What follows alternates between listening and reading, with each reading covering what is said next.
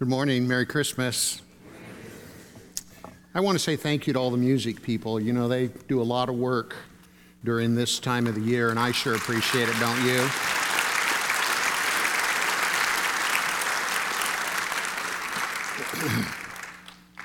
I'm really excited to be with you today. I'm really excited to have the opportunity to preach the Word of God to you. I titled this message, Christmas is Coming, I Can't Sleep, because that is what always happens to me, and last night was no exception. Although I was awake last night for different reasons, because I was thinking about the service last night. How many of you were here last night? A lot of you. And I made a kind of an off-the-cuff comment from memory. I said that Christmas only falls on Sunday 3 times in the next 38 years.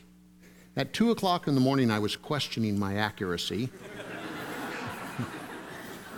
because I did it from memory. So I reached over and grabbed my phone, my little dog who snuggles up to me and was looking at me like, "What are you doing?" And I told him, his name is Rambo, I said, "Rambo, I got to check this." So here I am on my phone checking the accuracy of my statement because I thought it's got to be wrong. And it was. Christmas falls on Sunday 4 times in the next 34 years. And now I feel better. That's assuming I read it correctly, because I didn't have my glasses on. But I do want to say, I made the point that I was trying to make last night was Christmas doesn't fall on Sunday, our day of worship, very often. And I just want to say I'm glad you're here.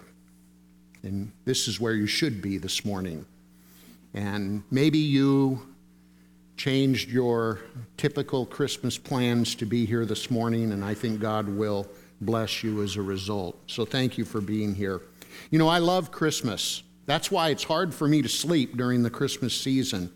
And I love everything about Christmas.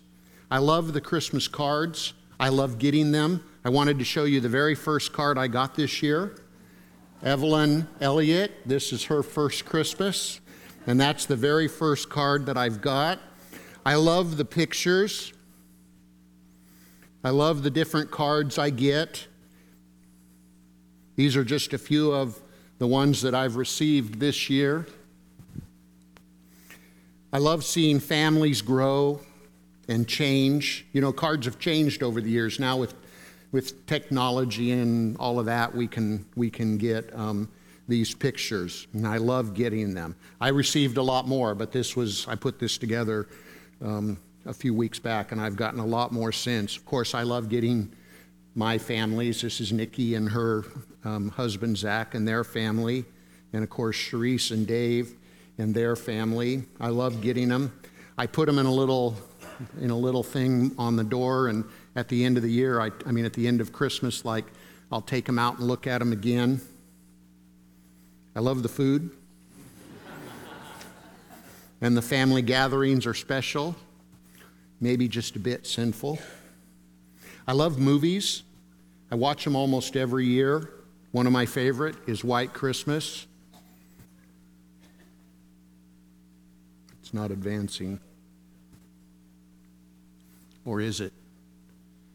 It's a Wonderful Life. Makes me cry every time I watch it. And don't judge me. But I think my favorite movie we watch as a family on Thanksgiving Day in the evening. I never tire of the scene in the shower. And I never tire of the snowball fight. I love the lights. This is my house. Some say I get a bit carried away. I love music. Some of the kind of church songs we sing, Silent Night, Angels We Have Heard on High may be one of my most favorite. Actually, whatever we're singing is my most favorite at the time. Do You Hear What I Hear? Joy to the World. But I love the secular music as well. I'll Be Home for Christmas. Baby, It's Cold Outside. Frosty the Snowman. I know. I mean, Frosty the Snowman makes me cry. I don't know. I think my most favorite Christmas song, and I must listen to it. I'll confess to you, I have it on my phone and I put it on repeat and I just play it over and over and over. It's The Most Wonderful Time of the Year by Andy Williams. There are other people that sing it, but not like Andy Williams. And I can hear it in my head. It's the most wonderful time of the year. I like hearing him sing it. I like singing it to myself in the shower. But I love the song. I love the song because I do think it's just the most wonderful time of the year, and it just makes me happy to hear it. When I think about Christmas, I really think of it from two perspectives, and maybe you do as well, at least some of you. Really have as I've thought about it, two perspectives. One as a child, and as a child, I could hardly wait. The anticipation the night before was more than I could almost handle. It was a time of wonderment and joy, a time for gifts. My mom every year would have us write letters to Santa. And that got me thinking, so I went online and I found some letters to Santa that I thought I might read to you. They're pretty cute. Dear Santa, I don't need anything for Christmas, but my brother Mike needs a new pair of shoes. Real bad. Size 4, please. Love, Amy. Dear Santa, when you come to my house, there will be cookies for you. But if you're real hungry, you can use our phone and order a pizza to go. Dear Santa, I want a puppy. I want a playhouse. Thank you. I've been good most of the time. Sometimes I'm a little wild. This next one is from a 4-year-old. It's great. I'll take anything because I haven't been that good. And this is one that actually plunges me back to when I was a kid, or actually not when I was a kid. Margie and I were married, but I had all my nieces and nephews, and we'd opened up all these gifts. And it reminded me of this letter. Dear Santa, I'm not going to ask for a lot. Here's my list. The Etch-a-Sketch Animator, 2 packs of number 2 pencils, Crayola fat markers, and the big gift, my own color TV. Well, maybe you could drop the pencils. I don't want to be really selfish. I remember when my nieces and nephews came along, I remember us I can see it in my head. We lived on Gale Street in Tulare, and there was presents and paper and packages everywhere. And we'd opened them all up, and I looked over, and my niece was crying. I said, what are you crying for? That's about how I do it. What are you crying for? And she said, I didn't get my TV. And I thought, oh, look at all you've got, and that's all you can think of. But that's a kid's perspective, and that was my perspective. As an adult, it's different, though. Children don't have the economic and administrative pressures of Christmas that we adults do. There's the presents, Black Friday, meals and food to prepare, houses to decorate, Christmas cards to get out, office parties, and more parties than we know what to do with. And I admit, as an adult, there's never a Christmas that I don't, at one time or another, kind of dread it. And then there are those questions. We get asked them all the time. Are you ready for Christmas? Yeah, good. And then there's this one. Are you in the Christmas spirit yet? Or where is that Christmas spirit? I hear people go, I haven't got into the spirit yet. I'm hoping when I get done with this, whatever this is, I can start to concentrate on Christmas. But isn't it true? Wouldn't we like to have a stress-free Christmas where we could just enjoy it? But there are so many distractions, so many gifts to buy, so many things to do that it's more like this for us. It makes us crazy. And I know that's a little funny, but doesn't it? It makes us a bit crazy. And I think what happens to us as adults is we forget what it's all about. Probably except for Easter. Think about this. Except for Easter, it is the most single important celebration day of the year that the world will ever know or has known. And it all gets lost in the confusion, doesn't it? Christmas, you know where we get it? Christ Mass. The worship of our Lord.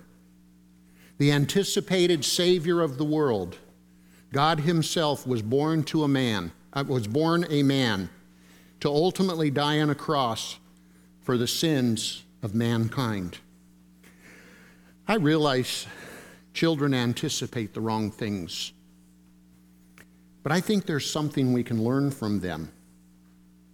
Why aren't we more like children, anxiously anticipating Christmas and the work of the Lord, anxiously waiting for what he's going to do in our lives and the lives of people we've been praying for?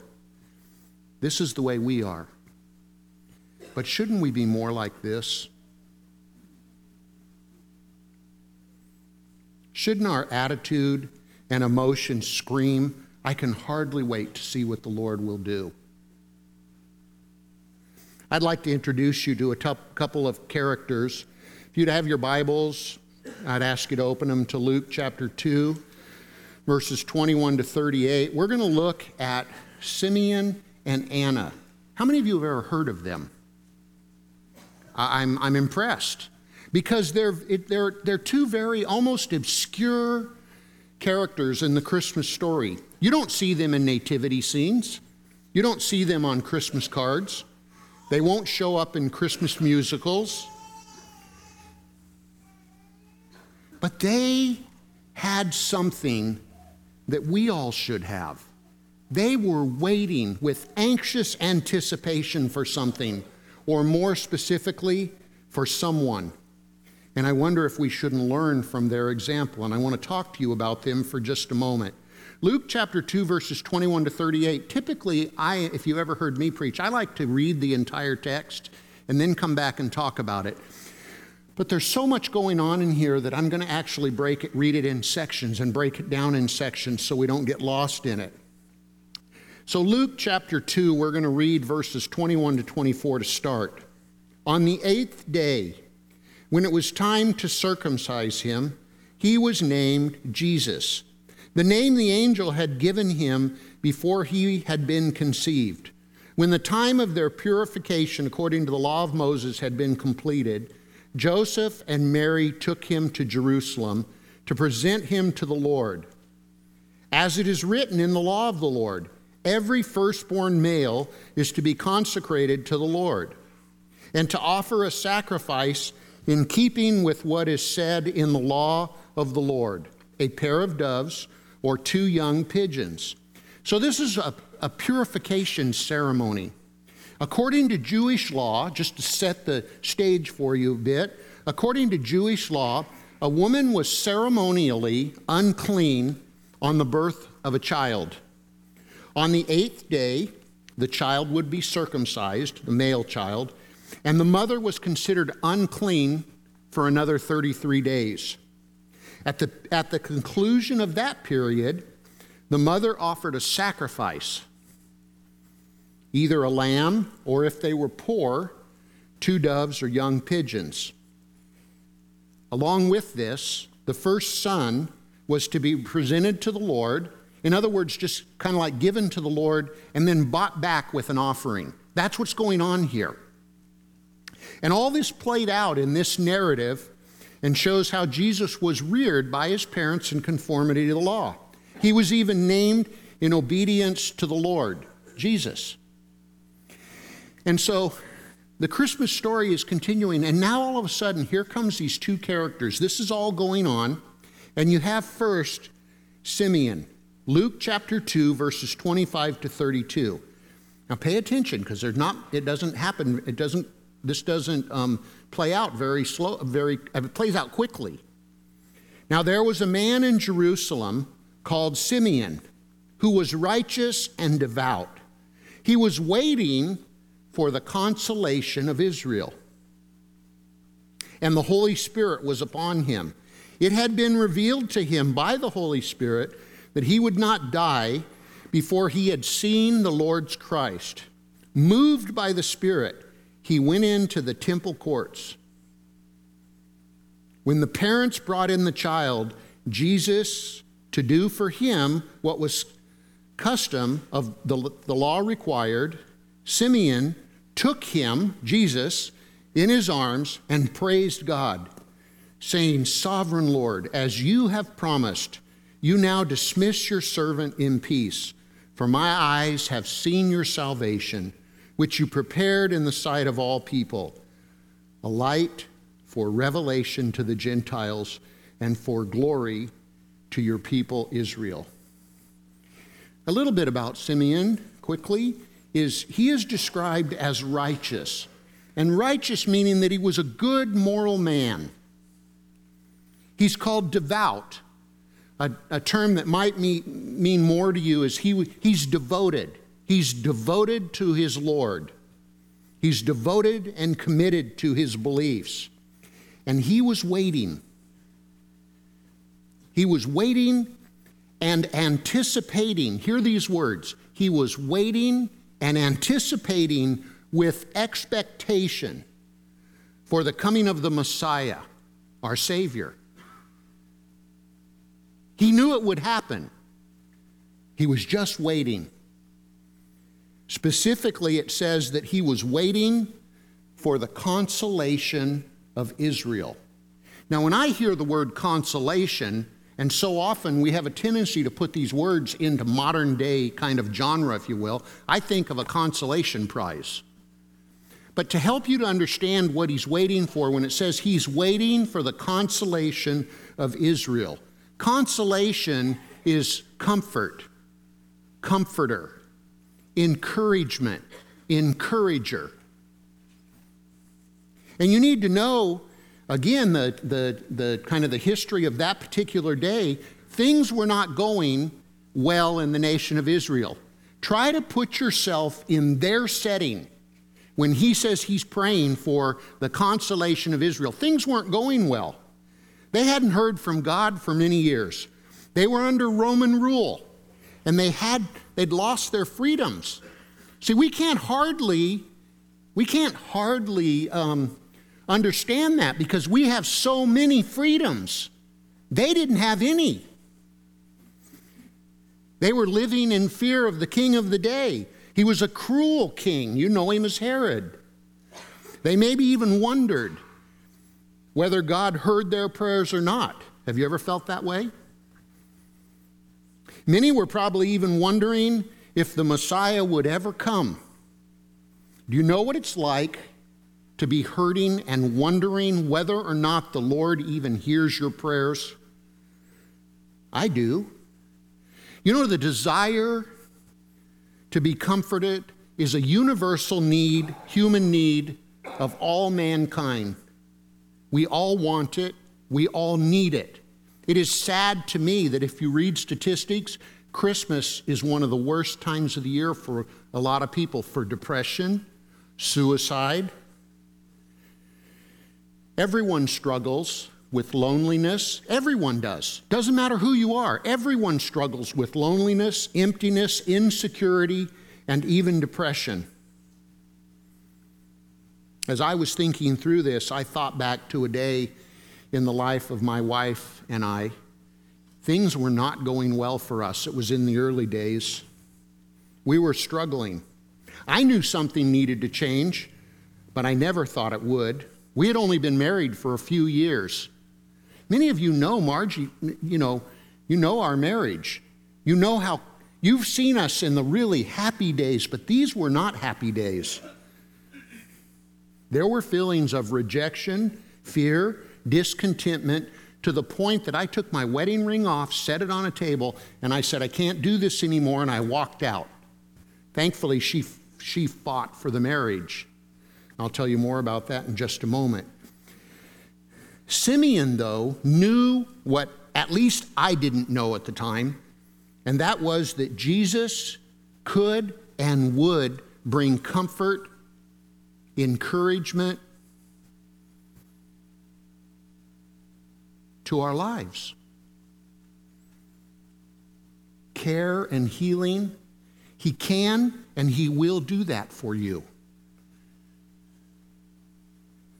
Simeon was different than most people. He would never misunderstand the meaning of Christmas. He had expectation, focused every moment of every day on the comfort that the Christ would bring. He didn't know when it would happen. He just knew the time would come. He knew things would change. And finally, it happens. He sees the Messiah. And I catch myself wondering, what would that have been like? Because he waited day after day after day, and then finally he sees the baby. And I think he looked like that. The Holy Spirit had prompted Simeon to go to the temple at just the right time, on just the right day that Joseph and Mary were bringing Jesus to the temple. When Simeon looked at the baby, he knew God's promises had been kept. He was Emmanuel, God with us. He came to make everything right, to provide significance by His presence, and to eliminate rejection, fear, and discontentment. And when He came into the life of my wife and I, He fixed it all. And then there's Anna. Luke chapter 2, verses 36 to 38. It says, there was also a prophetess, Anna, the daughter of Phanuel of the tribe of Asher. She was very old. Now pay attention to these words. She had lived with her husband 7 years after her marriage, and then was a widow until she was 84. She never left the temple. Imagine what that's like. We can't get people to come to church on Sunday, on Christmas Sunday. She never left the temple.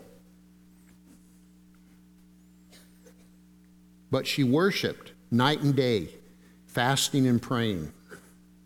Coming up to them at that very moment, she gave thanks to God, and she spoke about the child to all who were looking forward to the redemption of Jerusalem. After her husband died, she dedicated herself to fasting and praying in the temple. Like Simeon, she was looking with anticipation, and she was waiting. She was patient. Specifically, it says she was waiting for the redemption of Israel, or the redemption that would come from the Savior. Now, that word redemption, if you know anything about Egypt and God through Moses taking the people out from under the power of the Egyptians, and He took them out of the city, and the whole Passover and all of that.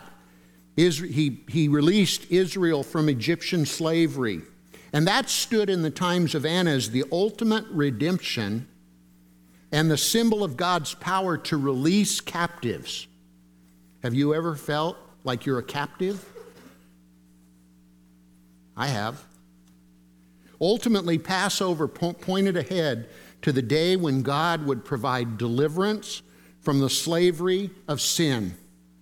When she saw Jesus, she realized that before her was the one who would save His people from their sins.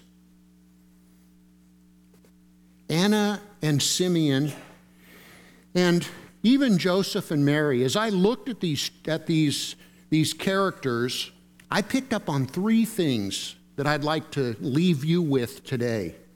3 observations that come from either Simeon, Anna, or the parents of Jesus. And the first one is this: do you marvel at the work of the Lord? Think about that. Marvel. You're in awe of what the Lord does. Luke 2:33 says, the child's father and mother marveled at what was said about him. It was a Monday night, the first day of dove season, and I know that because I'd gone dove hunting that night. I came home. The pastor was at our house, who we had invited to come over to tell us about this Jesus guy. That was the way I asked him. Some of you have heard this story. On that night, the pastor shared something. When I think about marveling, I think about that night. It was the first time I marveled at something. The pastor sat with us, and he looked at us. I felt like he was talking to me only.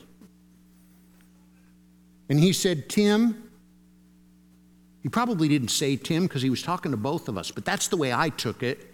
Tim, do you know that you are a sinner? The Bible says all have sinned and fall short of the glory of God. And I said, oh yeah, I know that. I knew I was a sinner. I knew I was a mess. He said, do you know that sin, if something isn't done, will cause death? Not only physical death, but spiritual death. And he said it just like this. Do you know if you die in your sin, you will go to hell? The Bible says the wages of sin is death. I said, of course I know that. I knew I was on my way to hell. He said, but the gift of God is eternal life in Christ Jesus our Lord. And then he said, and this is what I was just in shock when I heard it. And maybe it won't sound that shocking to you, but when you talk about marvel, I still think about it. He said, Tim, do you know that God loves you? And I was like, whoa, I did not know that. I really didn't. I didn't think anybody loved me. I didn't think my parents loved me. I grew up in a pretty dysfunctional home. I didn't even think my wife loved me. I didn't think anybody loved me. And here he is saying, God loves you. And then he shared John 3:16, which many of you know. For God so loved the world that he gave his only son, that whoever would believe in him would not perish, but have everlasting life. And I said, I didn't know that. Do you know he loved you so much, Tim, that he died on the cross for your sins? And the Bible says that if you would confess with your mouth that Jesus is Lord and believe in your heart that God raised him from the dead, you would be saved. And I'm telling you, I still think back to it, and I think, why would God save me? And I marvel at that. Don't you? Do you ever think about it? I think it's so common to us. We don't even marvel at that. We want to argue. Why do babies die? Why does someone I love die without Jesus? I don't know the answers to that. But I know he saved me. And I know that might sound a little selfish to you, but I'm in awe of that. Why would he pick me in the midst of everybody else? We ought to marvel at that. And really, I think that's the way I was that night. I was in awe.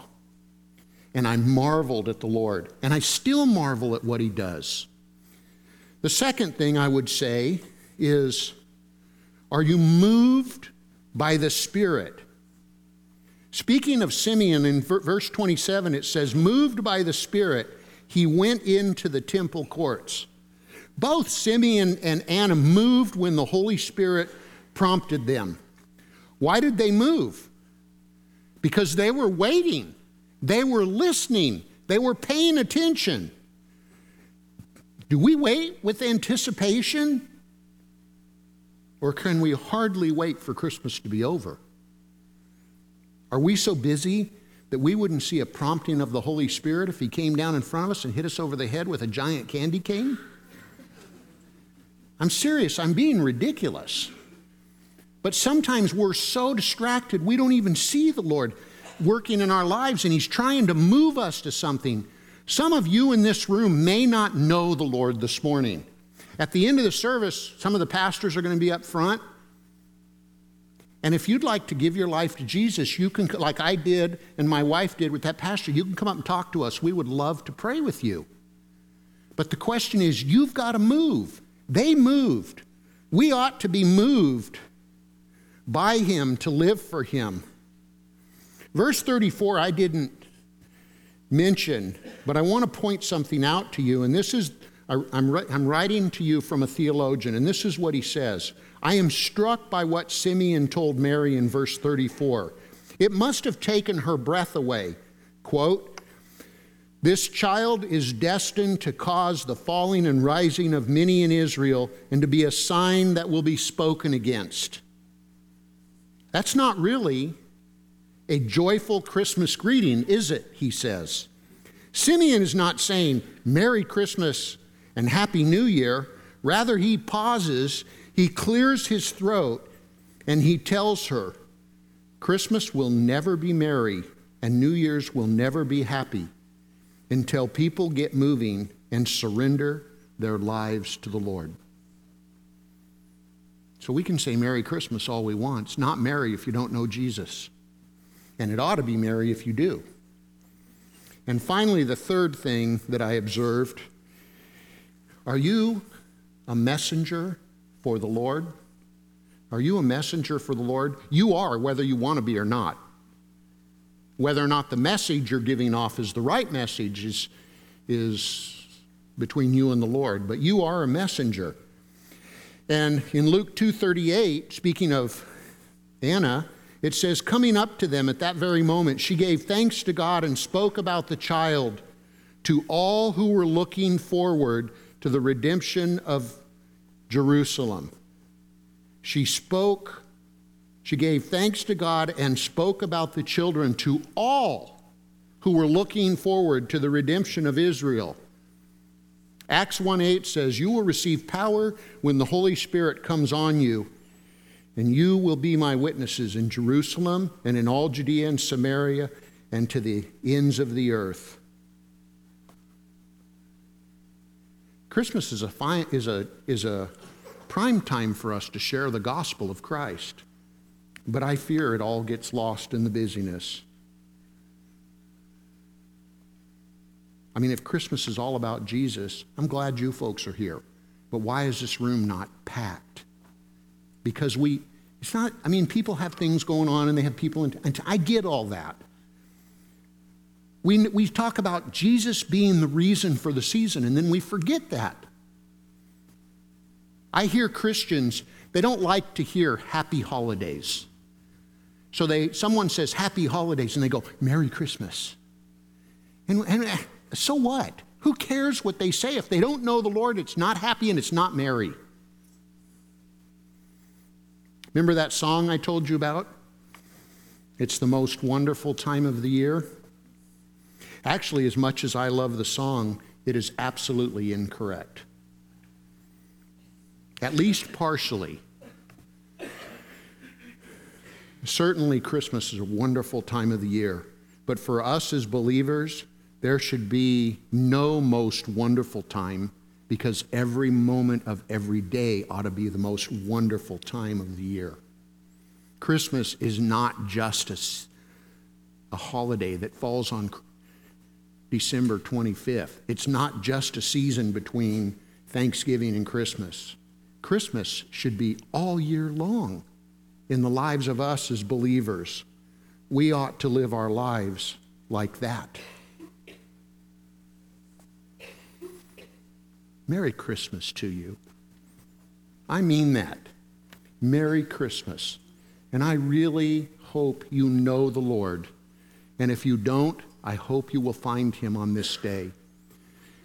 I have not completely been honest with you, because I do have a favorite song. And I actually guilted Brian into singing it with us this morning. So the praise team is going to come back up. And we are going to close with what I think is one of the best worship Christmas songs ever created. Would you stand and let's worship together? And as we sing this song, our pastoral staff will be up here. If you'd like to come up and talk to us, please do. Hello? Yes. I have no guilt, so...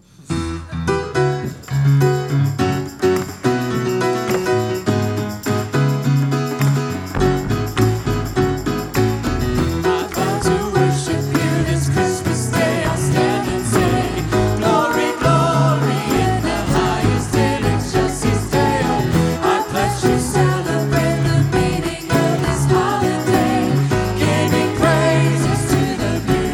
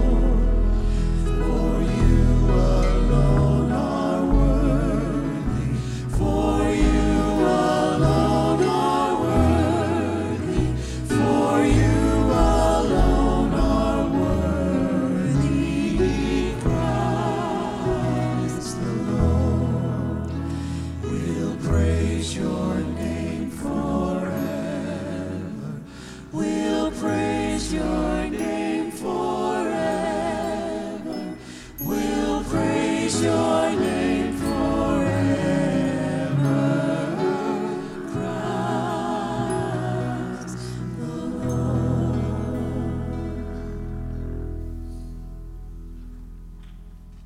Yeah, you should clap. You know you like that song.